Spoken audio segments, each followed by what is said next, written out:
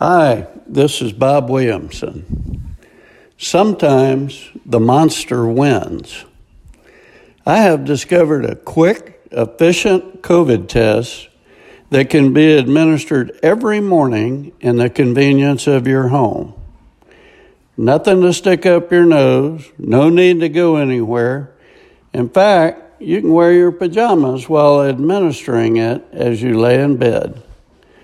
The result of the test is instant, and the moment you awaken, you will know if you have COVID or not. Perhaps the best news of all is that it's absolutely free. I'll never make a copper penny off my discovery. This is so good, I'm wondering if I might be nominated for the Nobel Prize for Science or some such honor.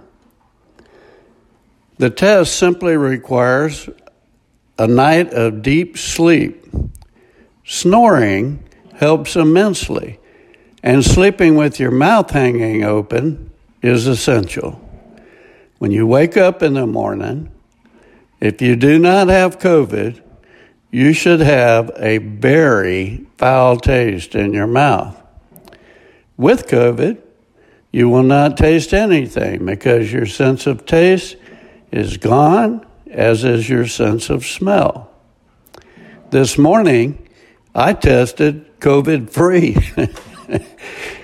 Like any earth-shattering invention, I have encountered a couple of problems for the world at large. In order to have deep sleep, you must be at ease and not stressed out.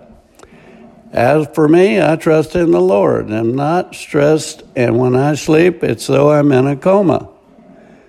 My heart is broken over what I see happening to our country, but even that doesn't stress me out. I trust in the Lord's plan to deal with it. It's akin to seeing a huge storm bearing down on me at sea. I don't worry about dying at sea, but dread the discomfort of salt water and horizontal rain stinging me like a swarm of angry bees, getting drenched and pounded by angry waves for hours on end. I know that at some point it will abate, but until it does, I must suffer. I have one friend in particular that is obsessive about COVID. He has classic COVID derangement syndrome and is literally fanatical about it. I don't believe I've ever seen anyone so afraid of dying. He's not a Christ follower. In fact, told me the other day he does not even believe in God. No small wonder he's so afraid. I have a bumper sticker that reads, "The cross is the end of fear, shame, and guilt." As for me, I walk through life unafraid. I have faced death too many times to remember, and I did not wilt under pressure, and this is not idle talk. Having complete trust in God gives me an assurance I need to face the world where sometimes the monster wins.